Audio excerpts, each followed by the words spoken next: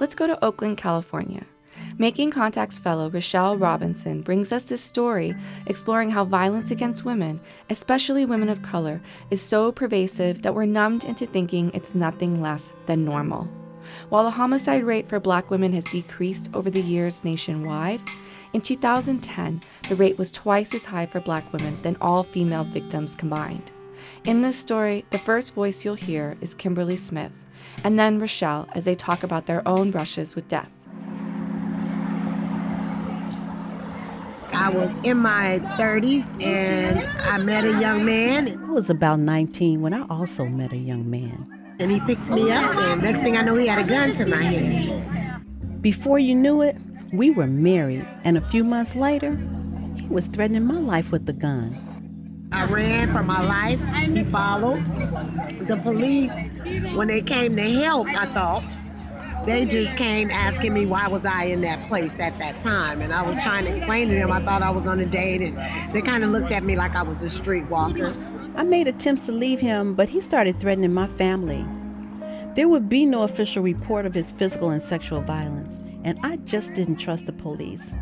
I was too afraid to tell anyone what he'd been doing to me, so I hid my fear and his abuse while knowing it wouldn't end. I just felt my life didn't matter. So I got no assistance. They took no reports. They didn't pursue the man. 3 months later, he had murdered. The girl tried to fight back. She didn't get away like I did. That's Kimberly Smith. She and I have experienced life-threatening violence and have lived to tell it. I met Smith at a park in Oakland, California, and we were both drawn to the story of another young Black woman whose experience was not so different from ours. Robertson, Kimberly Lachey, 23, was born September 1st, 1990 at Parkland Hospital in Dallas, Texas. She departed this life on Saturday, April 5th, 2014 in Oakland, California. That's from Kimberly Robertson's obituary.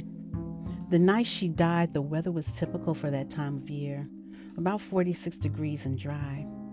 She left a local bar around 2 a.m., and while waiting for a bus home, witnesses say Robertson entered a red Toyota SUV.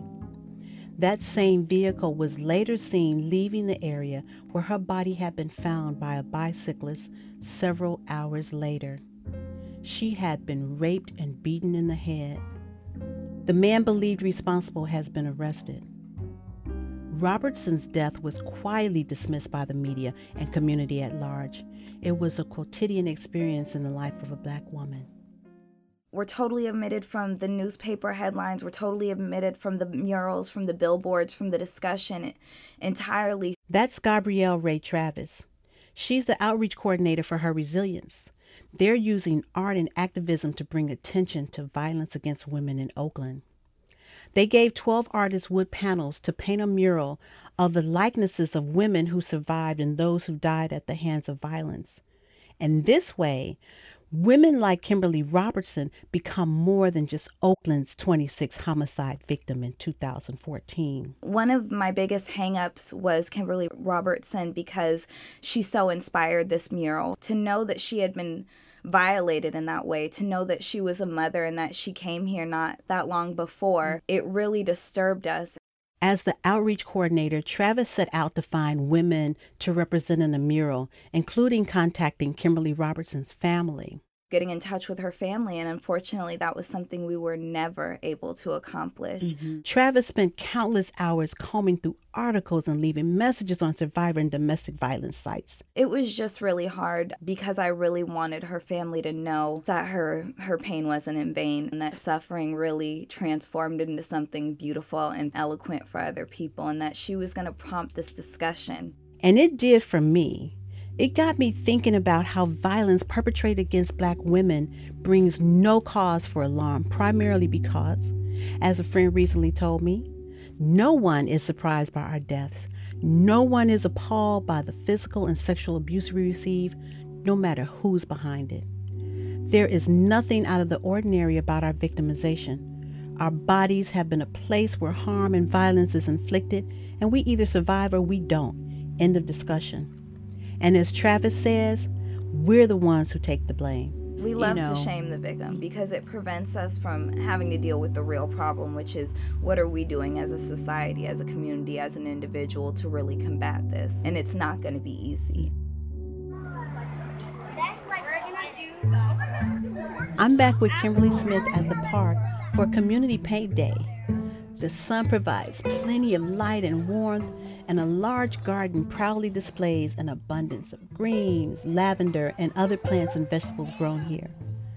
The park's booming with chatter and laughter from adults and children who come to add color to paint-by-number panels provided by her resilience artist.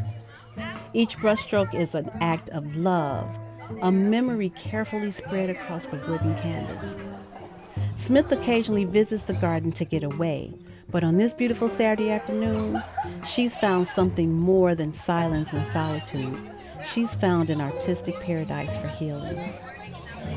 When I was able to grab that brush and walk up to that outsketch of a woman, I was able to channel all of that energy from the abuse I've suffered and the black eyes I had to cover up and the police not believing that I was a woman and I was harmed and I wasn't a streetwalker, I wasn't a drug addict. And I was able to put it all through that brush and make a beautiful woman that I know is me. Because I love me. I love me some me too. And I'm ready to engage in a dialogue about how to end this seemingly routine and even acceptable practice of violence against Black women. I'm hoping you will join me. From Oakland, California, I'm Rochelle Robinson for Making Contact.